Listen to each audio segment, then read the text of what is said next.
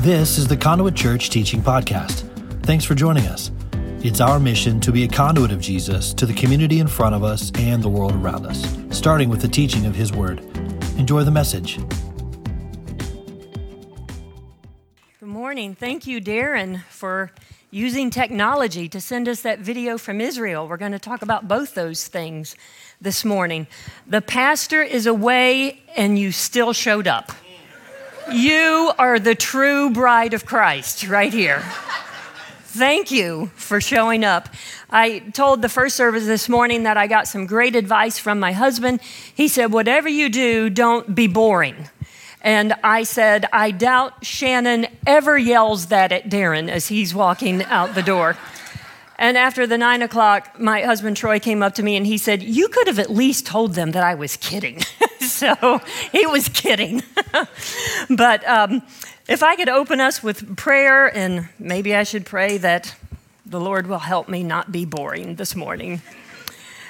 But Lord, we come before your throne because you are the one who is high and lifted up.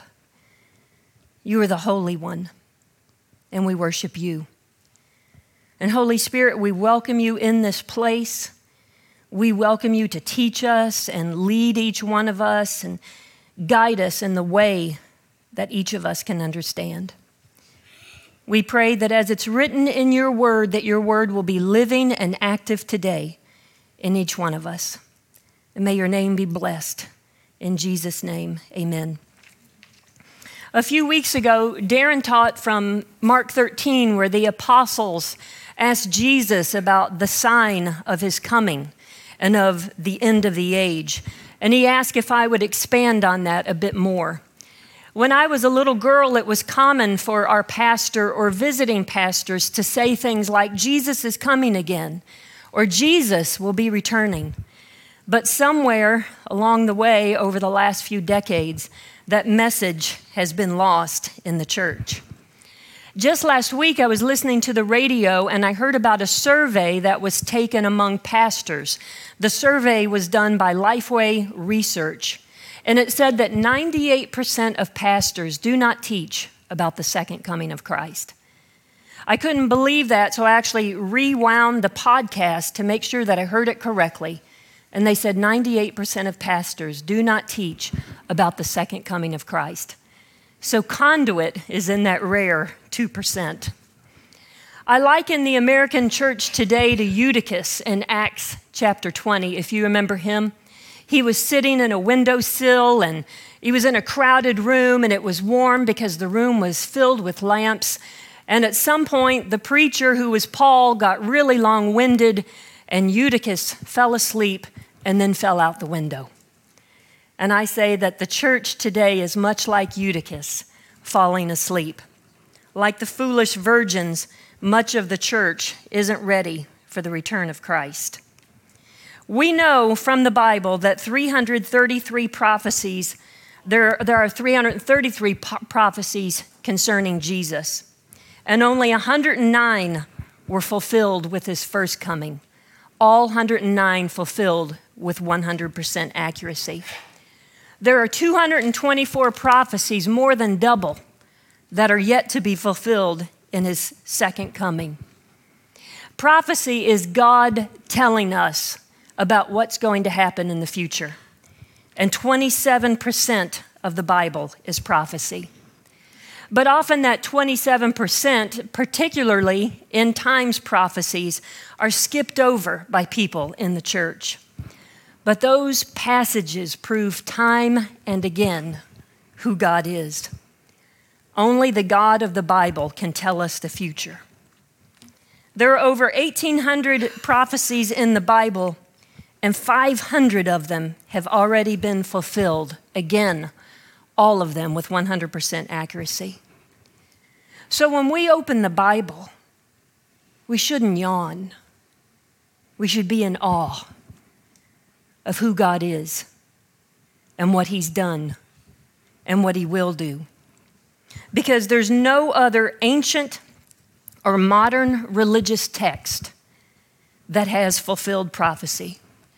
The Hindu Vedas, Islam's Quran, the Book of Mormon, None of them, no one has fulfilled prophecy. Only the one true God of the Bible. And he does exactly as he says he will do. In Isaiah 46, God says, I make known the end from the beginning. From ancient times, what is still to come. I say my purpose will stand, and I will do all that I please. What I have said, that I will bring about. What I have planned, that I will do. We need to know that prophecy unfolds. A prophecy could take hundreds of years. When Isaiah prophesied about the birth of Christ, he did that 700 years before the birth of Jesus. Isaiah 61 says, the Spirit of the Lord God is upon me, because the Lord has anointed me to bring good news to the poor. He has sent me to bind up the brokenhearted, to proclaim liberty to the captives, and the opening of the prison to those who are bound, to proclaim the year of the Lord's favor and the day of vengeance of our God. This is the same scripture that Jesus stood up in the synagogue in Luke chapter 5, and he read. He read these exact same verses, but Jesus ends with this, to proclaim the year of the Lord's favor. And then it goes on to say, and he rolled up the scroll and gave it back to the attendant and sat down, and the eyes of all in the synagogue were fixed on him.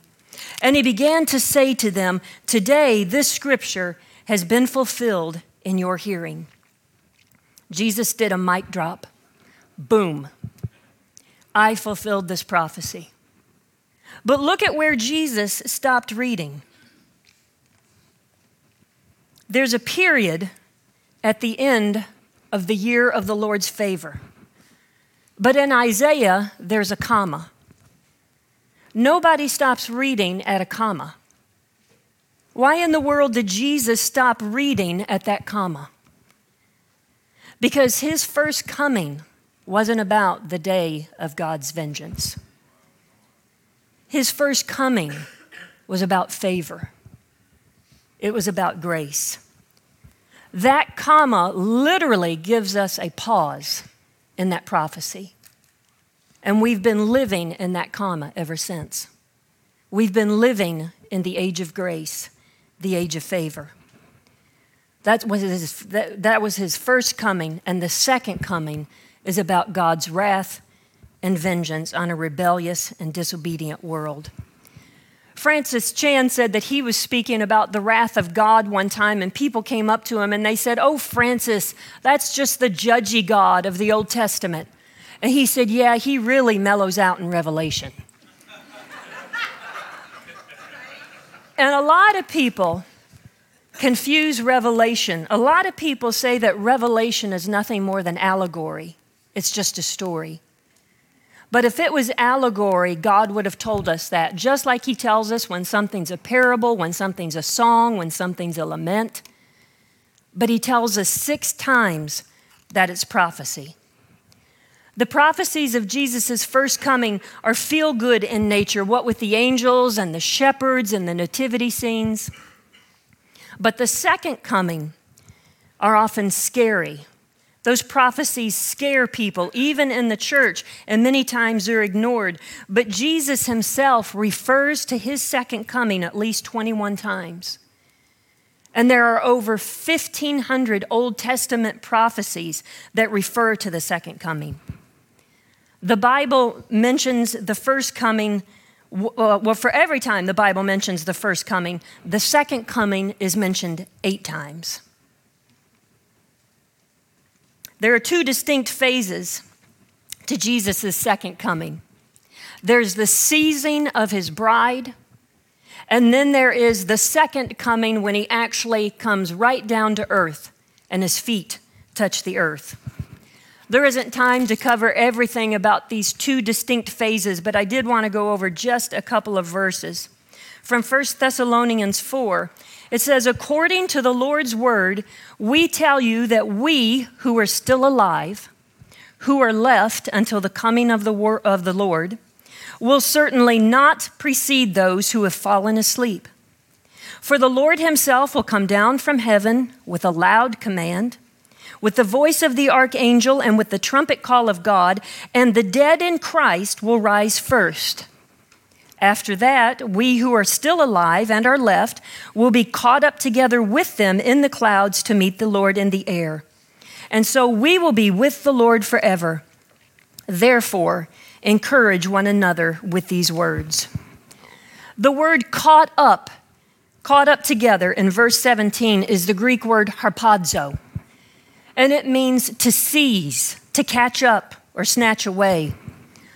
The Latin translation of that word is rapturo, and the English translation of that word is rapture.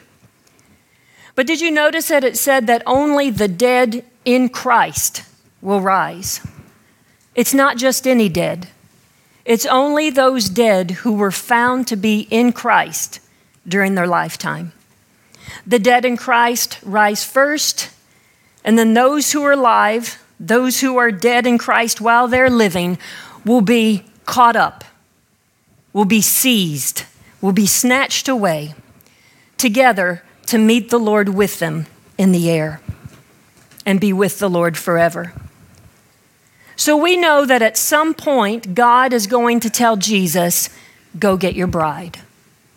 And Jesus is going to snatch us. We're the bride, and he's the bridegroom. And nobody, despite what you hear, despite what you read, nobody on earth knows when that time will be. The Bible clearly tells us that only God knows. It says that not even Jesus knows, not even the angels. But verse 18 tells us that we are supposed to encourage one another with these words. We're not supposed to be afraid. And the only reason that anyone would be afraid is if they're not in Christ. So compare that now to Revelation 19. I saw heaven standing open, and there before me was a white horse, whose rider is called Faithful and True. With justice he judges and wages war. His eyes are like blazing fire, and on his head are many crowns. He has a name written on him that no one knows but he himself. He is dressed in a robe dipped in blood, and his name is the Word of God. The armies of heaven were following him, riding on white horses and dressed in fine linen, white and clean. Coming out of his mouth is a sharp sword with which to strike down the nations. He will rule them with an iron scepter. He treads the winepress of the fury of the wrath of God Almighty.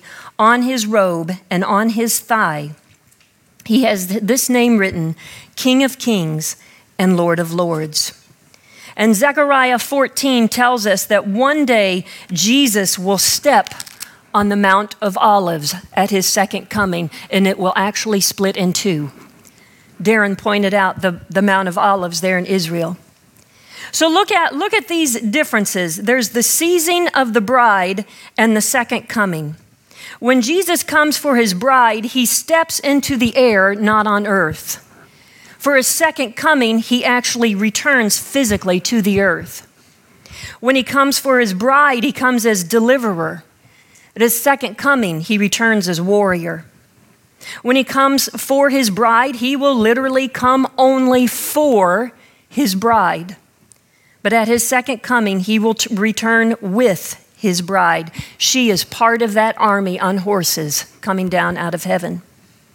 When he comes for his bride, he comes in love for her. When he comes at the second coming, he returns in wrath and judgment. And when he comes for his bride, he will come as our bridegroom. And at his second coming, he will return as King of Kings and Lord of Lords. And the Bible says we cannot know the day of his return, but what we can know is the season of his return. And that's what I want to talk about in our remaining time. In Matthew 16, Jesus said to the Pharisees, "You know how to interpret the appearance of the sky, but you cannot interpret the signs of the times." Jesus encourages us to interpret the signs of the times.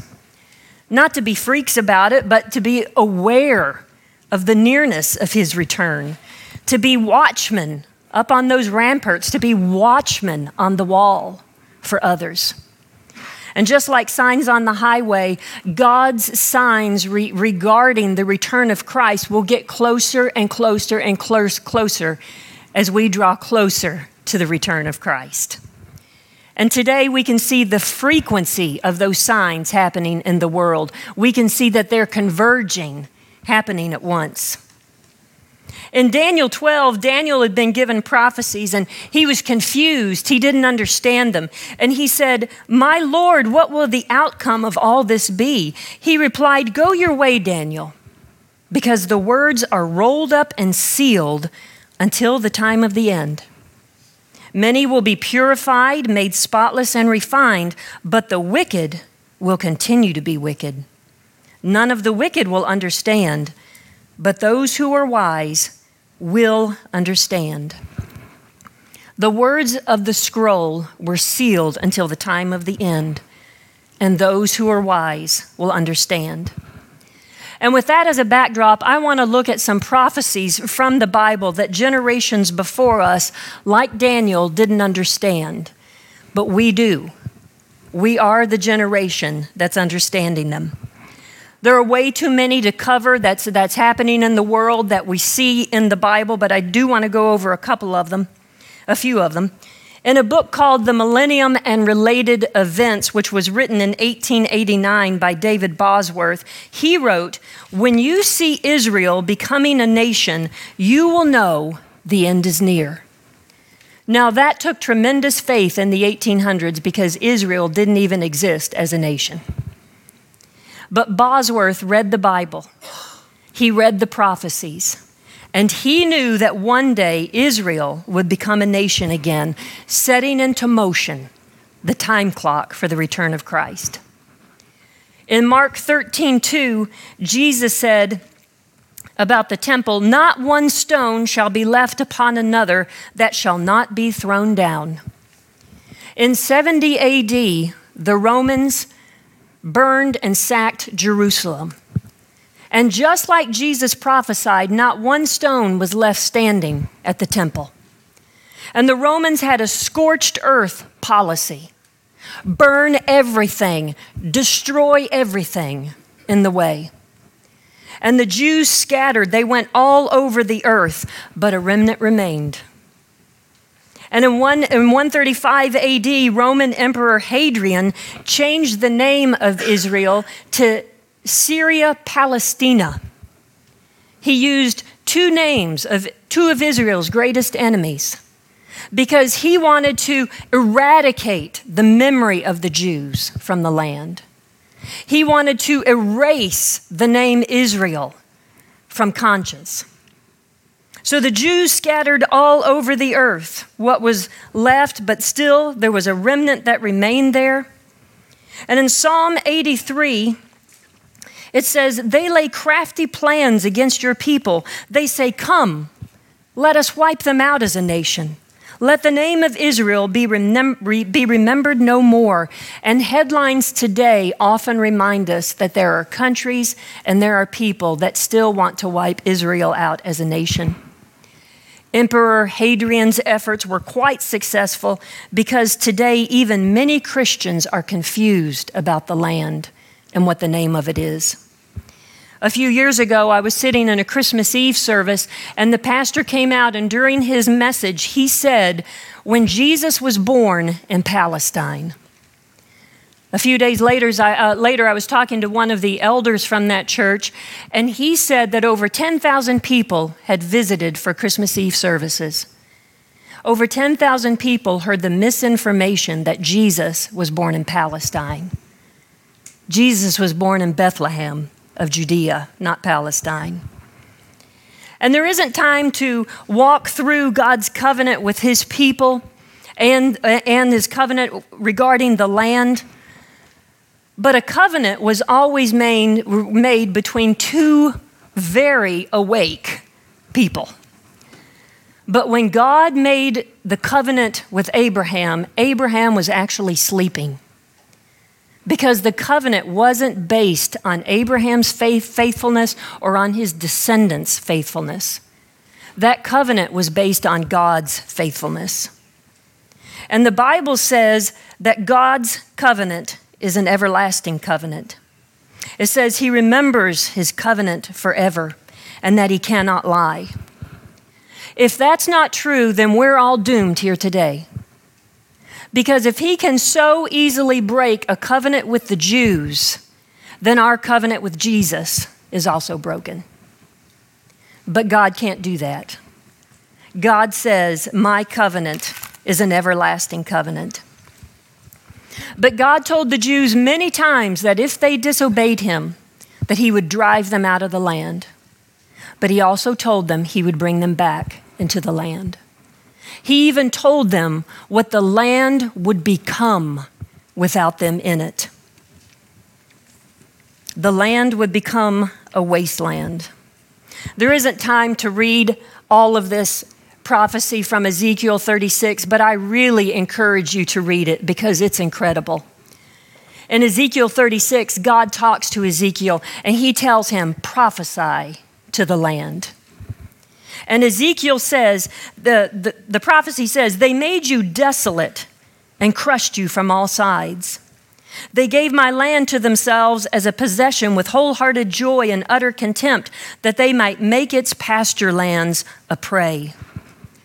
After nearly 2,000 years of Roman occupation, the Crusaders and the Muslims occupied the land, the Turks and many others, but the land was desolate.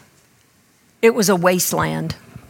These occupiers never did one thing beneficial to the land, never planted a tree. As a matter of fact, they went in, they raised the trees, cut them all down. Mark Twain visited the land in 1867, and if TripAdvisor had been around, he would have posted a withering review. He had nothing good to say about the land. There was complete and utter destruction in the land. But then God told Ezekiel to prophesy this to the land. But you, O mountains of Israel, shall shoot forth your branches and yield your fruit to my people Israel, for they will soon come home. And they shall possess you, and you shall be their inheritance. And in verse 27, God says to the Jews, for I will take you from among the heathen and gather you out of all countries and will bring you back into your own homeland. Ezekiel prophesied to the land, get ready. God's bringing his people back.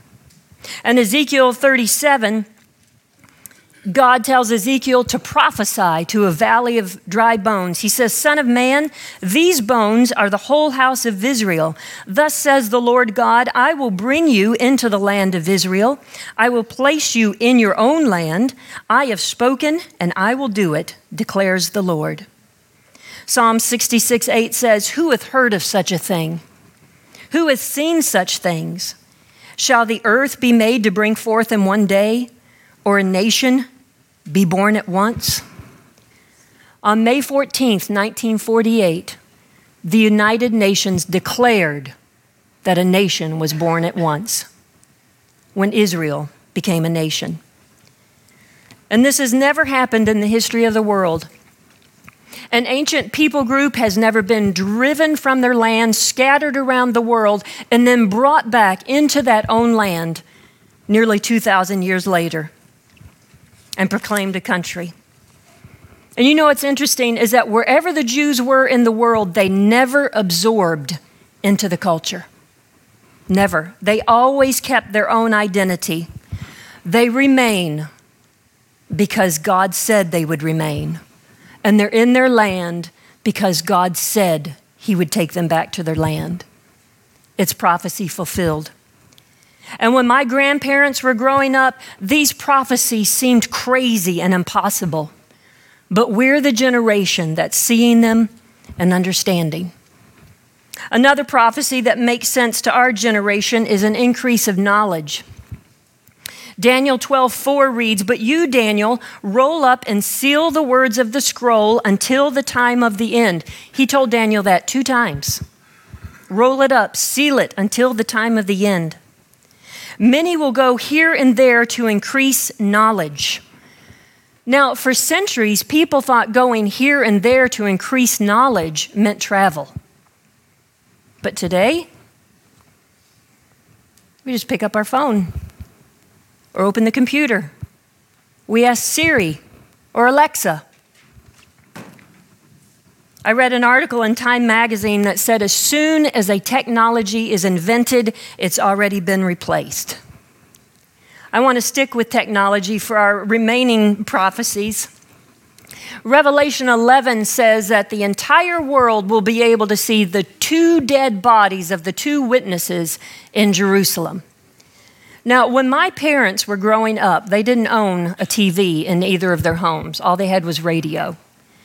So when they read this prophecy, that would have seemed absurd. The entire world is going to be able to see what's happening in Jerusalem? We could watch what's happening in Jerusalem today, all day long if we want. We can literally watch as much as we want anywhere in the world. Another prophecy in Mark 13, the apostles asked Jesus about the sign of his coming and the end of the age. And the first words out of the mouth of Jesus are, "Take heed that no one deceives you." Jesus was talking to some of his closest followers, and he was telling them that in the time just prior to his second coming, that deception would be so prevalent that even those closest to him, even his closest followers, could be led astray. And it's his very first warning to them. In verses 10 and 11, he goes on to say, "And then many will fall away and betray one another and hate one another. And many false prophets will arise and lead many astray." If previous generations had a crisis of faith, it was worked out in a mostly private way. But today, if someone has a crisis of faith, they deconstruct their faith. And they do it online. They do it on social media. They do it on podcasts. They do it on YouTube in front of a few hundred or a few thousand of their closest friends. And fall away in verse 10 means to put a stumbling block in the way of another, and it means to be offended in one, hindering me from acknowledging his authority. We've heard of many public Christians who have fallen away, and what that means is that Jesus offended them. The Word of God offends them, and they can't acknowledge his authority. When we're offended by the Word of God, it is so easy to get stirred up and to bring in a bunch of people with itching ears. And that leads to hatred, paving the way for many false prophets to rise and fill that vacuum, leading many astray. My grandparents never saw anything like it. But with technology today, we see the escalation of hatred and vitriol and the rapid spread of false information. Paul calls false prophets liars. And he said, savage wolves will come in among you. Come in right here, not sparing the flock. John calls them antichrists. And he says they went out from among us. From among who? John was talking to the church. They went out from among the church. Jude says these false teachers crept in unnoticed. Deception is slick and subtle. And Jude said that they will pervert the grace of God into sensuality and deny the only Lord God and our Lord Jesus Christ. These false prophets teach what Paul calls a different Jesus, another gospel. It's another spirit. And these deceivers offer a false peace, not the Prince of Peace. 1 Timothy 4:1 says, "Now the Spirit expressly says that in later times some will depart from the faith by devoting themselves to deceitful spirits and teachings of demons." It doesn't say that some will depart from a faith or faith in general. It says the faith, faith in Jesus Christ. And Paul says they'll teach a doctrine of demons. If it's not 100% the Word of God, the Bible calls it a doctrine of demons. That's chilling and harsh, but God doesn't want anyone to fall for their deception. Paul said that these false teachers will have the appearance of godliness, but denying its power. He says, avoid such people. The Bible actually says avoid them. Don't read them. Don't follow them. Don't retweet them. Don't listen to them. Avoid them. But 2 Thessalonians 2 tells us that the falling away must come first. And then the son of destruction is revealed. God told us in the Bible that this falling away would happen, but it's still hard to watch. Jesus goes on to say in Mark 13:13, he says, "You will be hated by all nations for my name's sake." Not for Muhammad's name, not for Buddha's name, but the name of Jesus will be hated. The false teachers who offer another Jesus, they're not the ones who are hated, because they're offering a sanitized Jesus, a safe Jesus, the Jesus who is so accepting of sin. Those who are hated are teaching the true Jesus, the Jesus who suffered and died for our sins, the Jesus who said, "Repent, for the kingdom of God is near. Go and sin no more." Hatred for the name of Jesus is increasing. It is said that there were more Christian martyrs in the 20th century than all previous centuries combined. Every single day, 11 Christians lose their lives around the world because the name of Jesus is hated. And the only way for true followers to stand against deception is to know his voice. Jesus said, "My sheep know my voice." And the only way to know his voice is to get into his word. Even if it means 5 minutes a day, it's a start, and build from there. But it's impossible to know his voice if you don't know his word.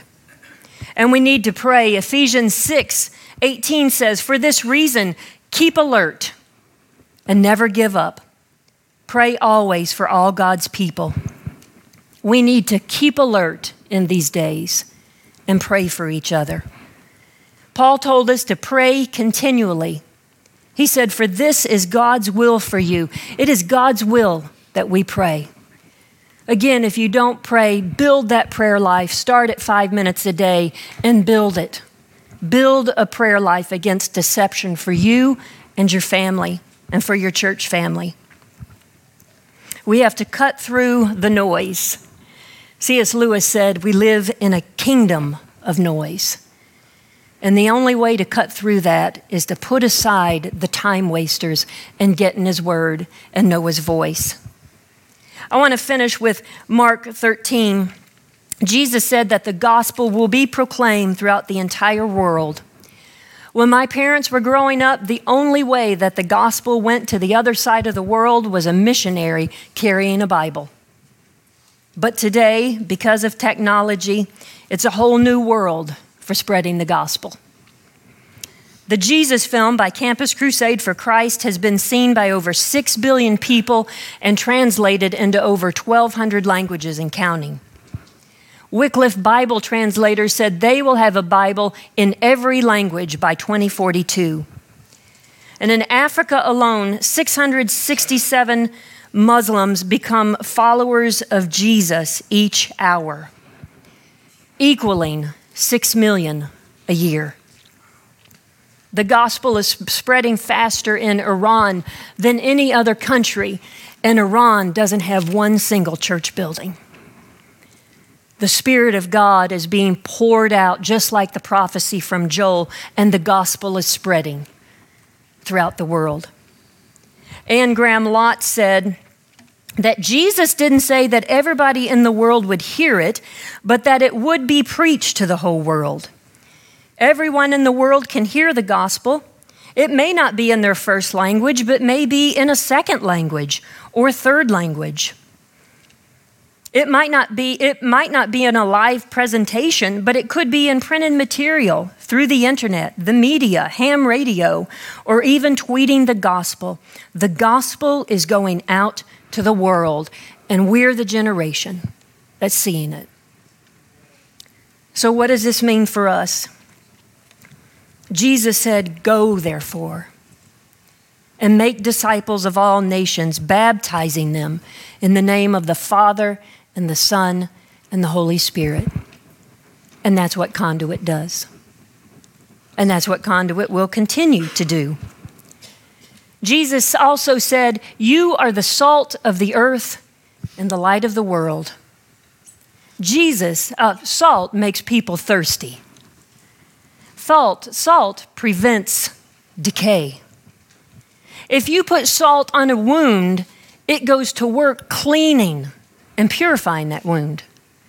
Salt never adapts to a wound. So our job is to prevent decay and dying in this world. Our job is to make people thirsty for Jesus. And a little bit of light drives out the darkness. You know, we weren't given these signs to scare us, but to prepare us, to help us live pure, prayerful, and watchful lives, and to lead other Jesus and to lead people to Jesus in this time prior to his coming. And you know, when we read the headlines, it may feel that we're in a downward spiral. But in Luke 21, Jesus says, "Now when these things begin to happen, look up and lift up your heads, because your redemption draws near." And we know from everything that we see in the world that things are looking up. But in the meantime, it can often be disheartening to watch the news and read the headlines. Our friend Carolyn Aarons is a singer-songwriter, and she lives in Canada. And she tells the story one time when she was a little girl, she was listening to two missionaries speak in church on a Sunday morning. And they were from some steamy jungle somewhere. And she said that one day when they were in their home, an enormous snake that was much larger than a man, much longer than a man, slithered its way into the front door of their home, and they went running out the back door of their home. And they found a local villager who came in wielding a machete, and he lobbed off the head of that snake. And he told them that the mammoth snake had been defeated, but it would take a while for it to realize it was dead. And they said that they stood out in that steamy heat for the next several hours, listening as that snake thrashed about, wreaking havoc inside their home, until its body finally understood that it no longer had a head. And at some point, there was a mutual epiphany between the husband and wife, and the husband said, "Do you see it? Satan is a lot like that big old snake. He's already been defeated. He just doesn't know it yet. But in the meantime, he's going to do some damage." We're in the season prior to Jesus' return. And the signs in the world tell us that it's thrashing time. Satan knows his time is short, and he's thrashing about. But the Bible says that Jesus has already crushed the head of the serpent. So things are looking up. And the bride of Christ waits.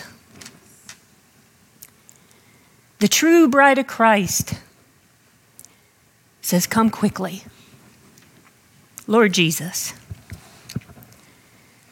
We're in the season of Christ's return. If you don't have a relationship with Jesus, if you're not in Christ, The Bible says that today is the day of salvation. It says, if you declare with your mouth that Jesus is Lord and believe that God raised him from the dead, you shall be saved, and you will be part of the bride of Christ. Let's pray. Lord, we thank you that we are the generation that is seeing so many of these signs. We thank you that you have chosen us to be your watchmen on the wall, to set up on those ramparts and to see what's coming, to see what's up ahead, so that we can let others know that the kingdom of God is near. Teach us in these days, teach us from your word. I pray that you will give each one of us a desire for your word. Give us a desire for prayer. Give us a desire to hear your voice and teach us to hear you. Lord, make us strong, make us salty, make us even brighter in these days, so that people will see us and not say something like, oh, wow, what an incredible man or what an incredible woman she is, but say, what an incredible God she must serve. Purify us and make us holy, Lord, because you are holy. Believing in faith, we ask all of these things in your name, the precious name of Jesus. Amen. You're dismissed. Thank you.